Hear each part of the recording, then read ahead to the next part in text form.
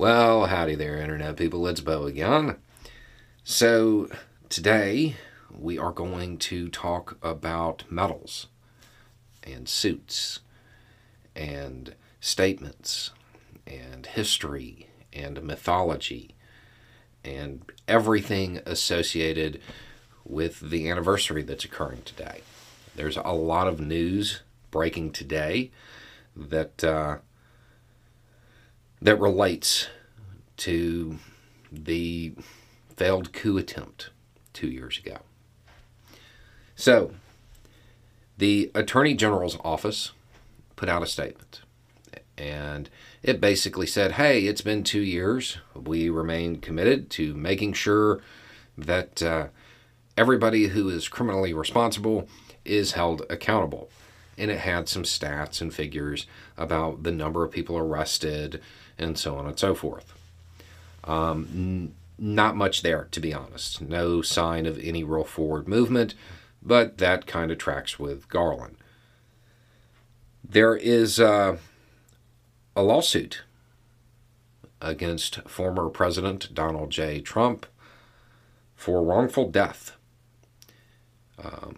It is being brought by the longtime partner, I want to say fiancé, of Sicknick, one of the officers that was there on the 6th. It is a $10 million suit. There are a couple of other people on it. Today, Biden should be handing out about a dozen medals. They are citizen medals. So they are the second highest medal for civilians. 7 of them are going to cops, to law enforcement. And then the Michigan Secretary of State, Jocelyn Benson, Rusty Bowers, Ruby Freeman, and her daughter are all going to get one. And this is the beginning of crafting the mythology behind this incident. There's American history and then there's American mythology, and those two things aren't normally the same. This is how it's going to be framed.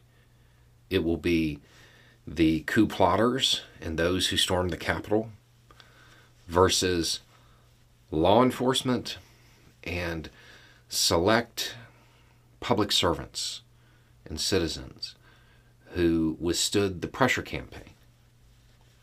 That's how it's being framed. And that's how it will go down. Al Schmidt is the other one.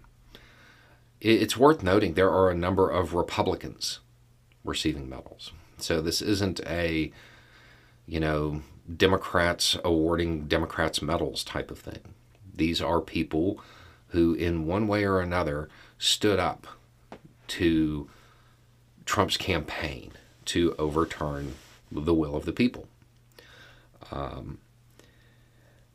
Now, if you're looking at it from a historical standpoint, there are a couple of people I would ask why they're not there, like Raffensperger, as an example.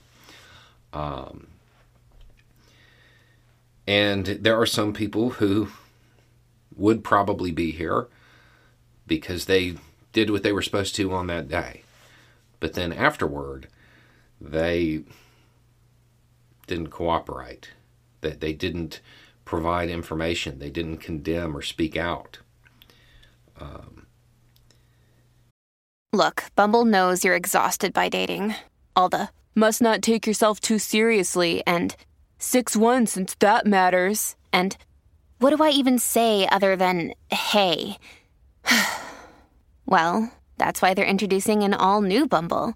With exciting features to make compatibility easier, starting the chat better, and dating safer. They've changed, so you don't have to. Download the new Bumble now.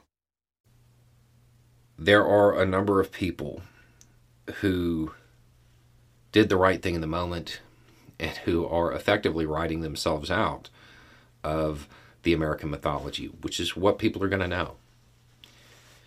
And all of this happening now, while you have what you have going on in the U.S. House of Representatives, should be a stark reminder that this type of authoritarian rhetoric, it's not over. Trumpism is not gone just because Trump is. That type, that style of leadership, of governance, it's still on the horizon. It wasn't beaten. The United States just got a reprieve from it. That fight goes on.